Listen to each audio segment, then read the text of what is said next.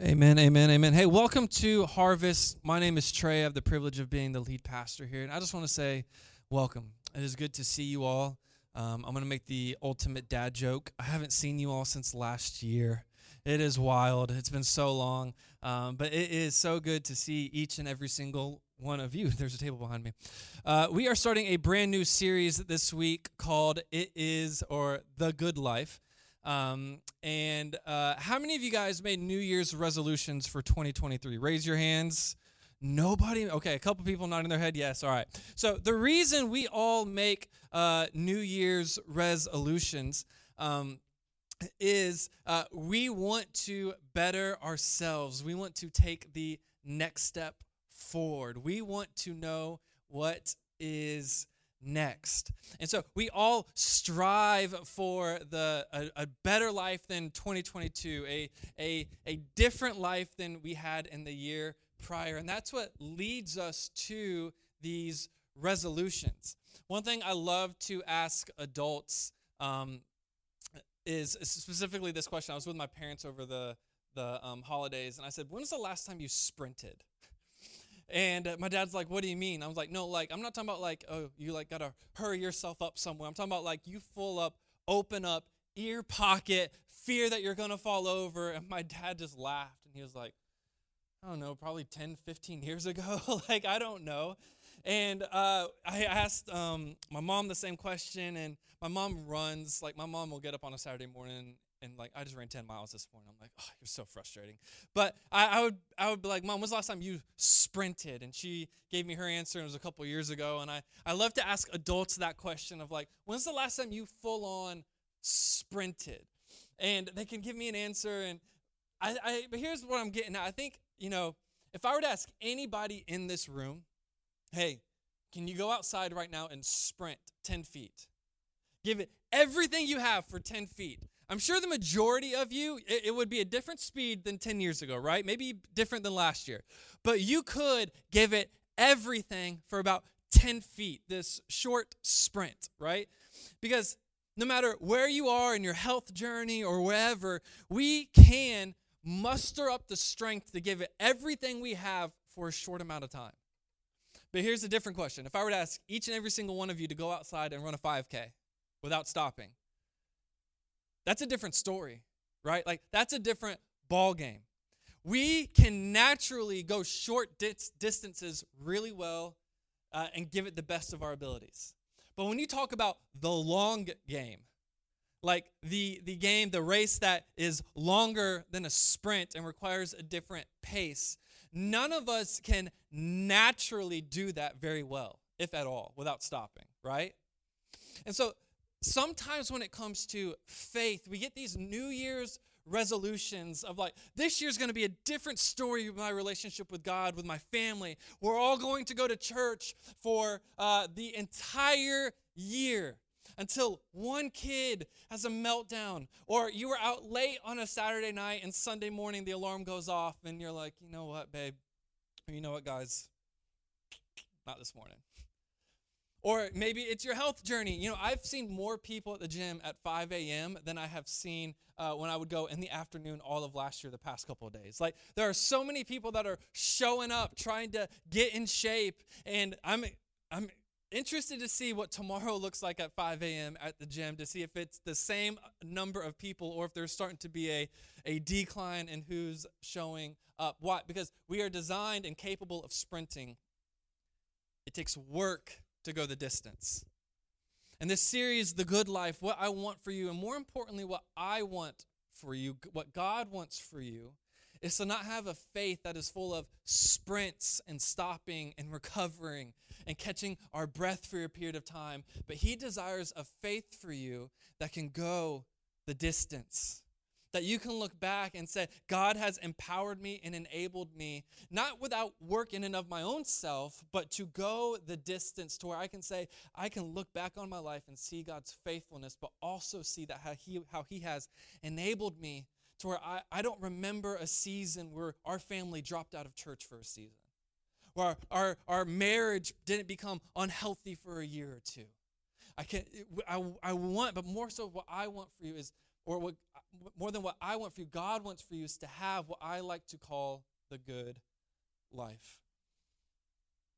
We're going to be in Revelation chapter 2 this morning. If you have your Bibles, if you wouldn't mind opening up. Thank you, Danny. I was, the table came out, and I noticed my iPad with my notes was not on it. And I was really about to just say, God, through your Spirit, do a miracle in me this morning, because I know what I'm talking about, but I need some help. So thank you. Appreciate it.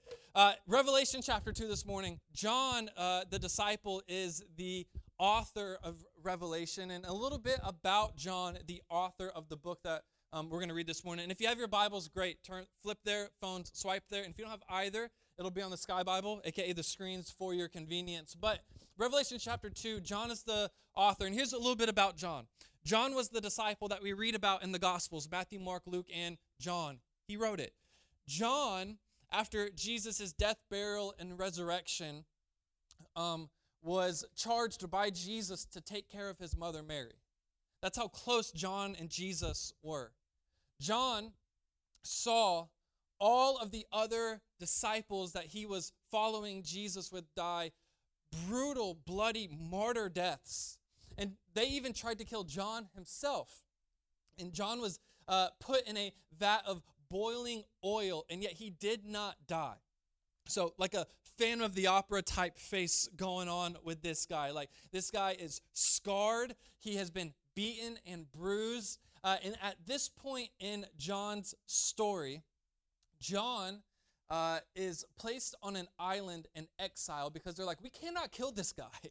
So let's just send him off on an island, and this island's name is called Patmos. Now, while on this island, Jesus, the resurrected, glorified body of Jesus, appears before John. And it's really cool how John describes how he sees Jesus. He sees Jesus not as what he saw him on earth when he was following him. He sees Jesus with eyes of fire, with a crown on his head.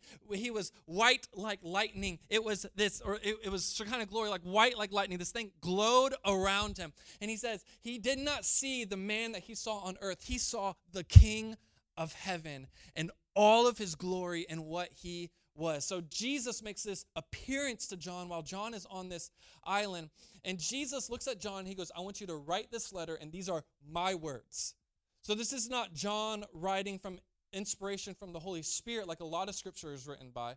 This is John writing, having a face-to-face conversation with Jesus. And Jesus says, I want you to write 7 letters to 7 churches, because I have something to say to these churches. And that's what we're going to be looking at over the next couple of weeks, is these letters to these different churches. This first letter, this first church we're going to be looking at this morning is a church in Ephesus. It's a church in Ephesus. Now, to give you a little context of the city of Ephesus, it was the New York City of the day. It was estimated that about 500,000 people lived in this city. It was a Roman city and Roman occupied, and all trade happened in this city. It was the epicenter of trade, of life. It was where people went and they traveled. They had to go through this city to get to another path to take them on a different road to a different city. This place was the happening place. And in Acts chapter 2, when the Spirit fell and what we know as Pentecost, John and some of the disciples were there, and they preached the gospel. And all of the Israelites had made this pilgrimage to Jerusalem where the Spirit fell and Pentecost happened. And they all, or a lot of them, believed. And so on their way home back to whatever city they came from, a lot of them back to Ephesus, they began to share the good news of the gospel. So in Ephesus, at this time, Christianity is beginning to explode. These different house churches are beginning to meet. These different large congregations are beginning to form. The Apostle Paul made a couple of journeys there to help strengthen and build the church. And so the church is growing. It is doing well. But Jesus has something to say to this church.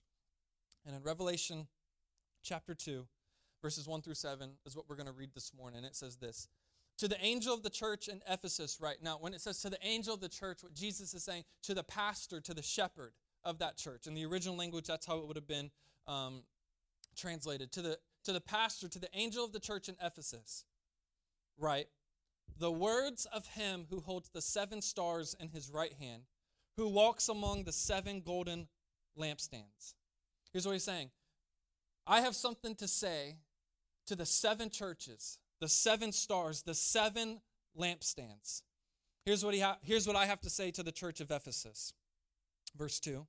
I know your works, your toil, your patient endurance, and how you cannot bear with those who are evil, but have tested those who call themselves apostles and are not, and found them to be false. I know you are enduring patiently and bearing up for my name's sake, and you have not grown weary. But I have this against you, that you have abandoned the love you had at first.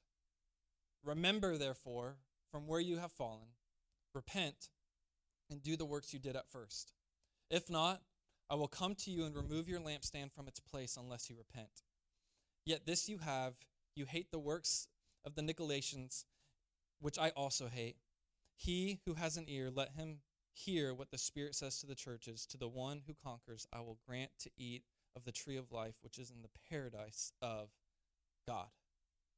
Jesus starts off this letter to the church in Ephesus in Revelation chapter 2. He's like, hey, good job. You're discerning well. You're doing all these things well. Because there was a church in Ephesus, which was the church of Rome. What they did is they worshipped the fertility god Diana, which was the major god of Rome. So if you can imagine with me, without me going into too much graphic detail, the fertility god, there was a lot of debauchery in that city because that is what they did. That's the god they worshiped. And so there were churches in Ephesus that were Roman churches that had pastors in that church that preached to partake in having one day to enter paradise. You had to participate in this debauchery actually inside the temple. That is what was being preached in that day and age. And so what John is writing, what Jesus is saying is like, hey, good job not falling for that. Good job in having sound doctrine. Good job in serving sacrificially. Good job in giving generously. Like, great job. But there's this one problem. Like, you're doing amazing things, but I have one gripe with you, church in Ephesus. You have abandoned your first love. They didn't lose it, they left it. They abandoned it. Yes, they were doing the right things, but here's the thing, with the wrong motive. Jesus says at the beginning, I know your works. I know what you do. And good job on your works. Here's what he doesn't say. I know your faith. I know your love. He says, I know your works. But you have done it without love. And that is a problem. They did the right things with pride, not with humility. They were intellectual elites without love for God and people. And they had gotten to the point where what they were doing, what they were practicing, and what they were studying, it wasn't about for the glory of God and out of their love for God. It was about being an elite person in a broken world. I want to illustrate it like this. Do you remember, if you're in here and you're married, when you would first go on dates? And I don't know about you, but even now when me and my wife go on dates, I'll typically like look around the restaurant, and sometimes I'll see this new couple, right? You can tell if they're on like they just started dating, right? Like the water cup has been in front of them for 45 minutes and not one drop of water is gone. They haven't like stopped gazing into each other's eyes. They probably haven't even blinked yet. They're just having the most deep conversations you could ever imagine. Like, what's your favorite ice cream flavor? What's your favorite color? What's your favorite movie? Right? Like all these different like important things to know about who you're going to be dating. And their food comes out and they can't even touch their food because they're so full of each other's presence. And then you got to the table next to them, the couple that's been married for 30 years, right? Wife is, or whoever is looking around, one spouse is looking around, like sees that young couple and just goes, I remember when. And looks across the table at the other spouse on their phone, checking ESPN, checking Etsy. I don't know what girls do on their phone. Checking Pinterest, like, I don't know, doing whatever. And it's this.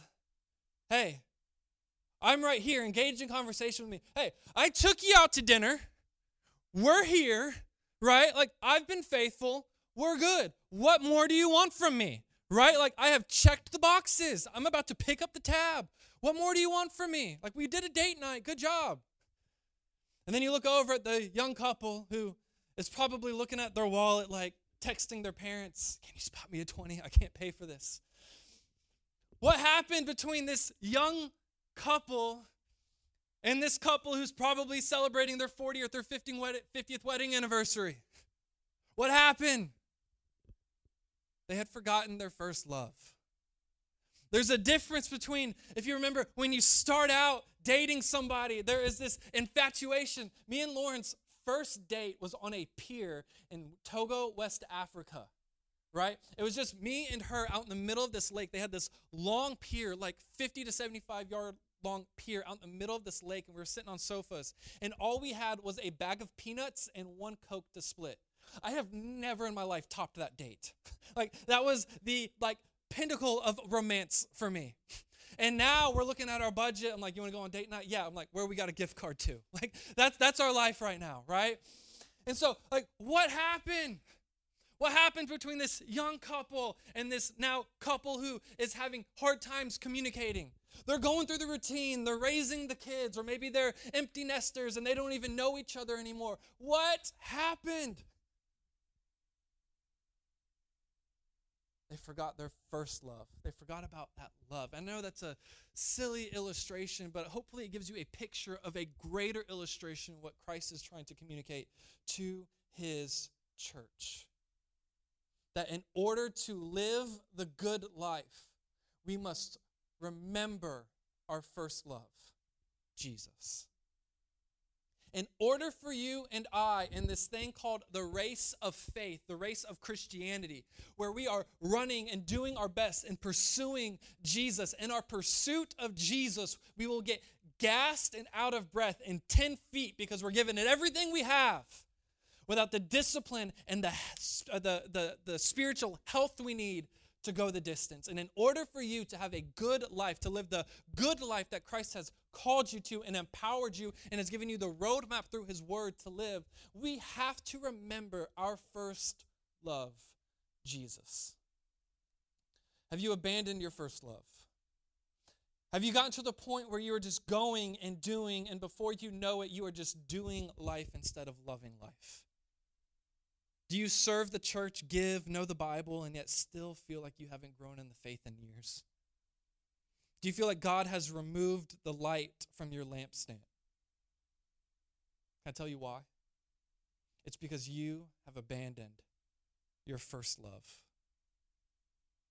There's a reason when the Sadducees, who didn't believe in the resurrection of Jesus, it's a funny way I learned it in kids' church. Why were the Sadducees sad? Because they were sad, you see. They didn't believe in the resurrection of Jesus. Anyways, why were the Sadducees upset? Why were they having so many questions? You know why when the Sadducees asked, hey, what is the greatest commandment? Jesus didn't look at them and say, do this, do that, do this, do that, tithe, do this, attend, worship, sing. All these things.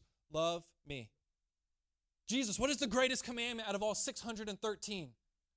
I'll tell you what it is. Love the Lord your God with all your heart, with all your soul, and with all your mind. Love him with everything you have. So it's not serve, it's not do this, it's not do that. It will get to that. Do not start there. Start with love the Lord your God with all your heart, with all your soul, and with all your mind. Love me with everything you got. Your first love. Trey, how do I regain that first love that I had towards Jesus? Well, luckily, Jesus doesn't say, hey, I'm calling you out and then I'm leaving. He gives us a roadmap. He gives us help. In verse 5, which I think is the key verse in Revelations 2, 1 through 7, it says this. He gives us this command. Number 1, the command to reflect. The command to reflect.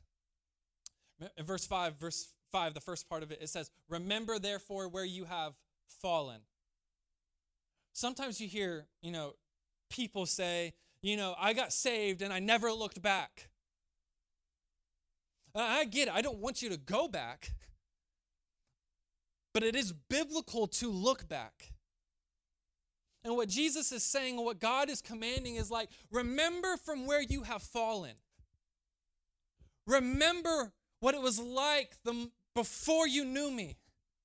And that moment that you were introduced to me and what those next couple months and years looked like. I grew up in the church. I'm a pastor's kid. And I remember I got saved at the age of 15. I remember. It was a crazy moment in my life, and I got saved at the age of 15. Fast forward, I'm 22 in college, and the joy of my salvation is gone. Oh, I was preaching every single Wednesday to youth, to students. I was leading a middle school ministry of about 130 middle schoolers. Like I had the second I graduated college, I knew I had a full-time job in ministry waiting for me. I was dating who is now my current wife. Theoretically, I should be happy, right? Theoretically, I should be full of joy and like just happiness and peace and all. No, I was numb. I was paralyzed. The thing that I knew should be giving me joy, I was numb to. I got to the point where I had to go see a counselor and go through intense therapy for 6 weeks. So how did you get from saved at 15 to this point where life seems to be going great? You're doing everything you're supposed to be doing, and yet you are numb. I'll tell you what happened. I lost my first love. And it was in that moment where I went to counseling that my counselor, who was a Christian, thank the Lord, says, I want you to take me back. And for the next hour, tell me the story of how you came to know Jesus. So I went back, and for the next hour, I'm going to tell you, no, I'm just kidding. And so I went back, and I remember I was at a youth camp. I was 15 years old, and it was 1 o'clock in the morning, and I could not forget. I could not let go of what the pastor who preached that night at youth camp was telling me, what he was preaching. And it was just the gospel as clear as can be. And I remember just being overwhelmed with the sacrifice and the love of Jesus, that it was 1 a.m. and the Holy Spirit was doing something in my heart, and I couldn't deny it any longer, so I pulled my camp counselor out at the time. His name was Janelle Marry Me, but we called him G. And so I pulled G out, and I said, man, I need to know Jesus. He's like, dude, you are the camp director's son. You're the pastor of the church's son. Like, you should already be saved. He didn't say that, but like that's what I thought he was going to say. But instead, on a little bench on a dirt road in Keystone Heights, Florida, I accepted Jesus Christ as my personal Lord and Savior. And that very next Sunday, I stood in front of the church and I got baptized. And when the second school started, I started a Bible study at my school during lunchtime, and I grew it from 3 kids to 30 kids, pushing tables together, inviting my Sunday school teacher to come in during our lunchtime, during his lunch break 3 days a week, to lead us in a devotional. I remember I invited my friends to church. I would pick them up to church no matter what it took. I'm like, I'll drive my mom's minivan. I don't care. I'll turn in my cool card, whatever gets you in the door. Right? I remember that same year, I led the first person I had ever led to the Lord that year. It was this crazy stir and this whirl of emotion of when I became a believer and put my faith in Jesus, what he did in my heart.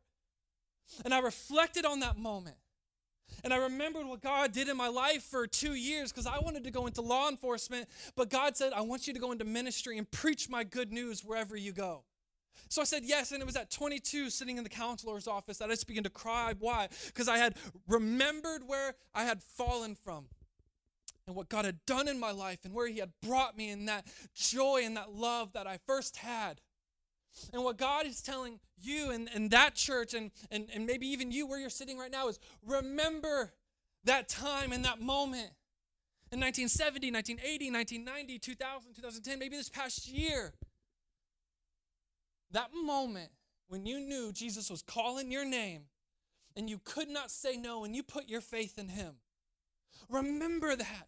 And all that he had done in your life. Has you lived a perfect life? Absolutely not. That's what grace is for. But remember how drastically different God turned your life around the moment you said yes to him. Remember where you had fallen. That's what God is saying to this church, and it's what he's saying to you. Remember, command to reflect. Number 2, challenged to repent. Challenged to repent. The second part, it says, therefore, remember we have fallen. Number 2, really quickly, it says, repent, right? Remember we have fallen, comma, repent, comma, and then it goes on. But repent. Confess, acknowledge that you have fallen short. Some of us, the biggest hurdle for us to remember our first love is not sin. It's self-righteousness. The attitude of, I didn't forget God, or like, I've been going through the motions. I think I'm okay. And if we were to do a real third-party objective report on your life and on your heart, there would be some things that would come to the surface that you do not want to hear, but you know are deep down. We are challenged to repent. Let me say this. If the people of God will not repent, how can we call others to repentance? When was the last time you got alone with God and asked him, like David did in Psalms, to search your heart?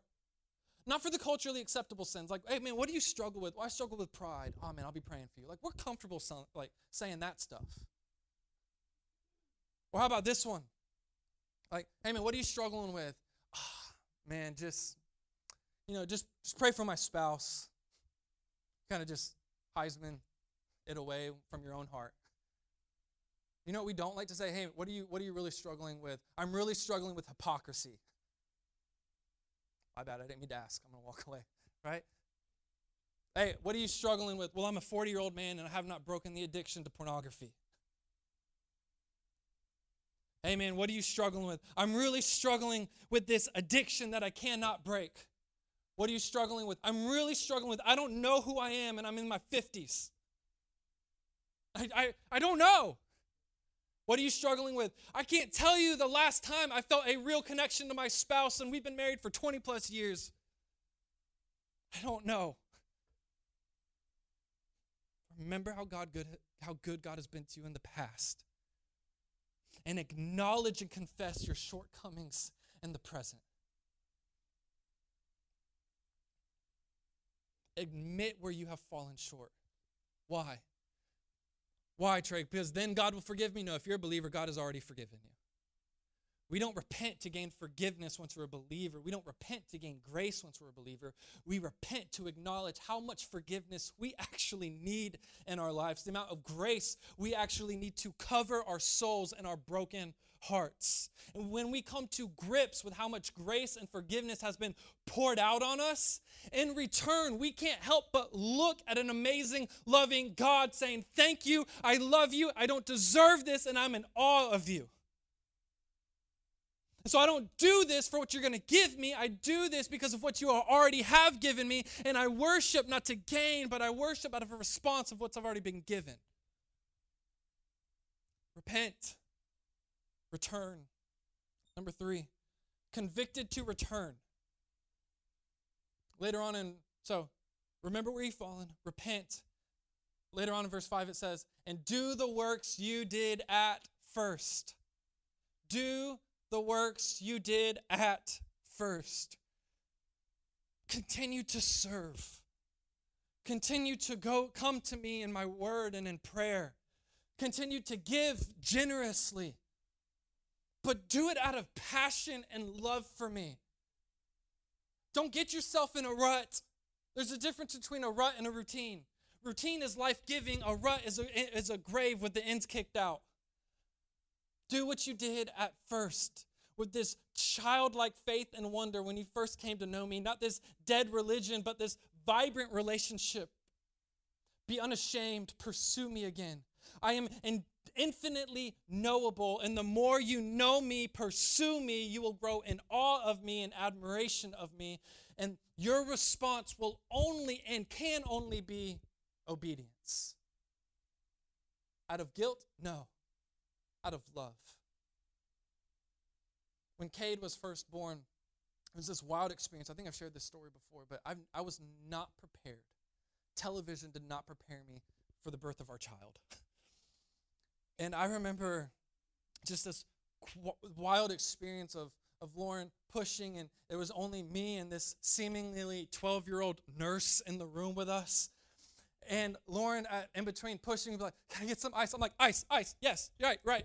Lauren could have looked at me and said, I need you to go outside and set yourself on fire. I'm like, where's the gasoline? Where's the match? Okay, yes, absolutely. I was in this moment in such awe of her strength and her ability to push out another human being, right? And to endure this. And the second Cade came in this world, it wasn't, am I okay? It was, where's my child? Let me love on my child. I was so in awe of this person that I was like, you tell me to do anything right now? It's yours, right? Like a couple months later, I'm like, opportunity lost. No, I'm just kidding. But at the moment, I was like, I am in. Whatever you need, yes. Right? Why? Because when I was looking at her giving birth to our son, I went back to the moment where, mentally, we were standing at the altar together saying, I do. I went back to the moment where we were in Cape Cod, Massachusetts, on the beach she got baptized in, and I got down on one knee and I proposed to her. I went back to that pier in Togo, and I just remember this life we had built together and this life that we can have together. All of this is, we're building a family together. And I remembered this love that we had for each other. And there was this moment where I loved her, and I was willing to do anything for her. Are you at that point with your relationship with God where he could look at you and ask you anything, and you wouldn't have to be like, well, I need all the details. I need to know when you expect this by. I need to know. It's an immediate yes. Whatever you need from me, it is a resounding, confident, no matter how crazy it is, yes. Out of guilt, out of love. Out of love. So what do? How do we regain our first love? We go back. We repent. We return to what God has called us to do in the first place. And along the way, number 4, we're called to be resilient. We're called to be resilient. Revelation chapter 2 and verse 7, it says this: He who has an ear, let him hear what the Spirit says to the churches. To the one who conquers, I will grant to eat of the tree of life, which is in the paradise of God. And here's what he's saying. In the Garden of Eden in Genesis, there were 2 trees, the tree of knowledge of good and evil and the tree of life. Humanity is always tempted to eat of the tree of the knowledge of good and evil, the one that the serpent tempted humanity to eat in the first place. Scripture boils down sins to 3 categories: lust of the flesh, lust of the eyes, and the pride of life. And they tempted Adam and Eve. If you eat this tree, you will be like God. If you do this, you will receive this. If you do this, it will give you the desires of your heart. If you do this, it will fulfill that fleshly desire that's within you. If you do this, you will gain so much status. You will be this, you will do that, you will mean lust of the flesh, lust of the eyes, and the pride of life. That is what Satan, the enemy, the adversary, tempts us with. So return to our first love. And when we return to our first love, you think you're void of temptation? You're wrong. It is when the enemy whispers deceits in your ear through culture, through a screen. There's infinite number of ways the enemy tempts us, but whenever he whispers that in your ear, to return to a dead religion that is not effective to advancing the kingdom of God, here's what he's saying. Here's what we need to do. Here's what God's word is saying. Be resilient. Be resilient. How do we be resilient? He says this: listen to the Holy Spirit in your life. That conviction. Sometimes we don't like that word because conviction means, oh, I'm dirty and I'm guilty. That's not what conviction is. Conviction is this. It's, hey, you're walking down a path that Jesus wouldn't walk. Let me stir you and pull you this way to the correct path. So embrace conviction, because conviction changes direction. That's all he's saying. He goes, if you want to eat of the tree of life, the good tree, the tree that will give you the paradise, heaven on earth, the good life in which we've been talking about, be resilient in your faith, trust the Holy Spirit, and follow truth. Be resilient. This is the path to the good life, to remembering our first love, Jesus. And I want to end with this story. Maybe you're in this room and you say, Trey, I am where the church of Ephesus was. I am doing, and I am not loving. I feel so much shame in this moment. I'm probably the only one in this room who feels like this. I'm probably the only one. Even Jesus' followers could not have felt like what I'm feeling right now. Like John wrote Revelation chapter 2, John also wrote John, right? Makes sense. In John 21, we come upon this story. And in this story, here's a little context to this story. Peter, one of Jesus' disciples, the one who spoke first without thinking first, right? One of Jesus' closest disciples. When the night Jesus was arrested and taken, Peter was around a fire waiting to hear if Jesus was going to be guilty or not guilty on charges that he was not guilty of. And he's sitting around this fire, and somebody walks up to him and goes, hey, don't you know Jesus? And he goes, no, I don't know Jesus. Get away from me.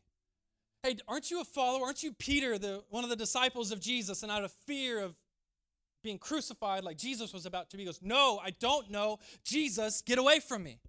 And the third time, somebody walks up to him and goes, hey, aren't you one of Jesus' disciples? And he took the Lord's name in vain and says, I do not know that man. Get away from me.